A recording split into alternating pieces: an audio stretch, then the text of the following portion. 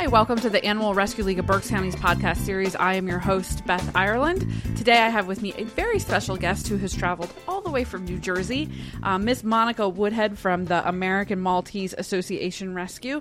Hi, Monica. Hi, how are you? Thank you for having us. You betcha. I also have the Animal Rescue League temperament evaluator and rescue coordinator, Missy Kehler. Hello. Hi, Missy. You guys have met Missy before, and on our last podcast, we talked with her about the Animal Rescue League's relationship with other rescues. And so today we're going to tell you a specific story about how one of those relationships has a very happy ending.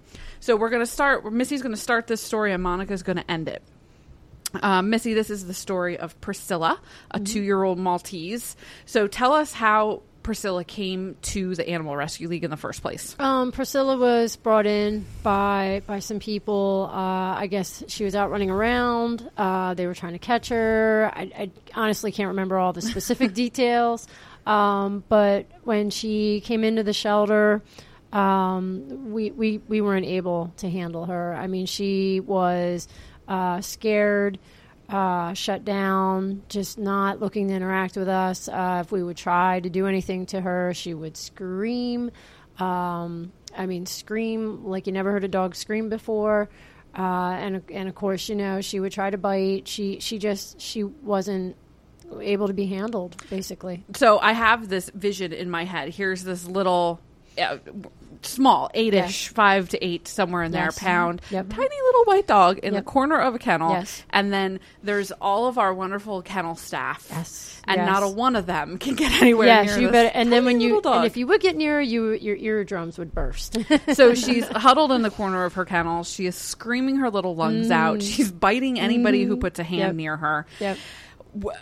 We know in the rescue world that a dog that bites does not typically have a bright future. Correct. So you did not look at this tiny little mess and see the end. You saw potential. Yep. So you knew that this dog was not going to flourish in the shelter environment. Yep. So you thought she was a candidate for rescue. Correct. Yep.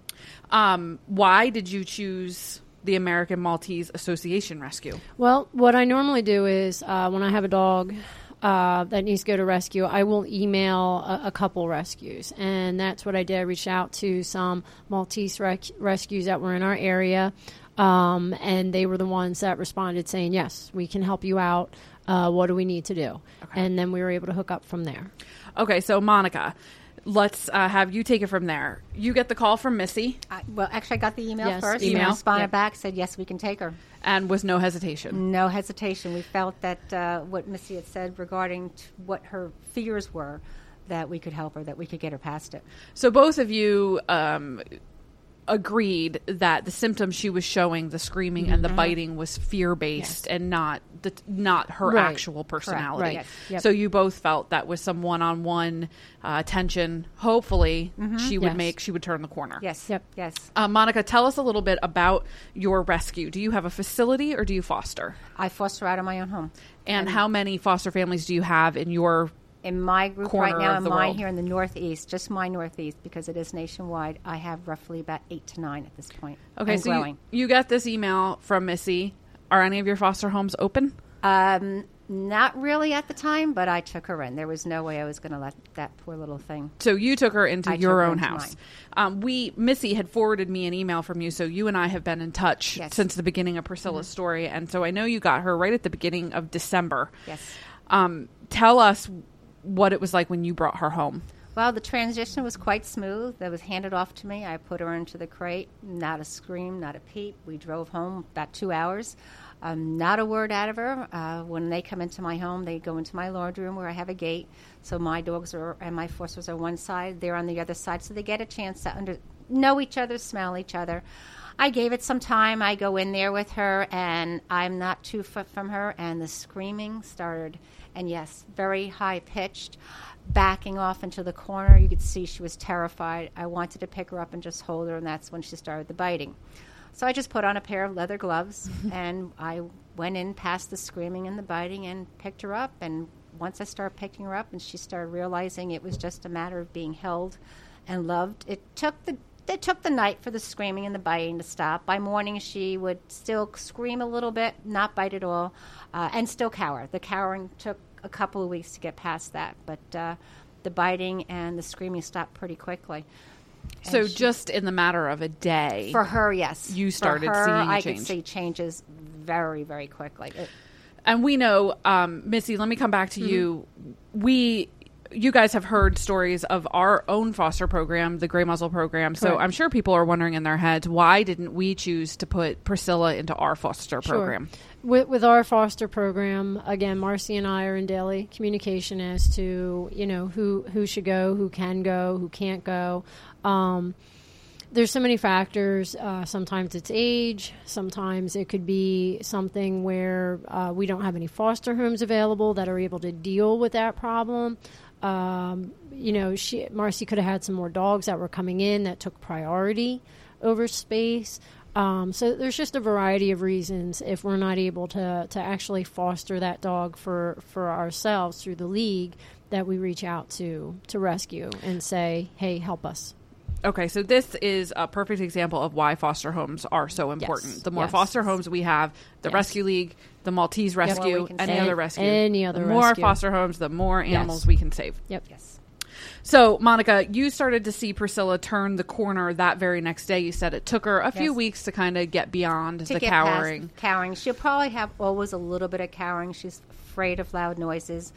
We knew that when she was going to go off, she had to go to a home that had no young children, no loud noises, better off with an older couple or a single person that was just quiet. She needed the quiet. Tell us a little bit about that time between when you got her and when she became adoptable. What did you do with her? Did she get a vet check? What's your normal? What we do is immediately get vet checked out. A lot the shelters always do something, and then there's other things that they can't do, or when they know they're going to a rescue, they stop at a certain point. So we met up with all her medical needs. We made sure she was 100% healthy before she left. So she was going to the vet. I don't believe there's anything that was health-wise. There was nothing wrong with her. It was just the fears. So once we got her vet checked, we just kept her at home and took care of her and gave her a lot of love and attention. And she got to meet with the other dogs, which I think the other dogs really help each other out because they see they're comfortable, the others are comfortable, they're happy. We treat her like one of the family. She didn't stay separate from them. She was with us all the time and just gave her the attention she needed so she could learn to trust, and that's exactly what she did. How did you know when she was ready to go to a new home? Oh, I'm going to say when I took her out, I have a little silly thing I do. I go to a local place where I can take the dogs out and put them on a leash in a store. So I take them out there to make sure I associate them with people as well. So I take them and I walk them around. They're kind of used to me coming in with them. And to see how she reacts with other people. We had a lot of family members over during the holidays, and she was absolutely wonderful.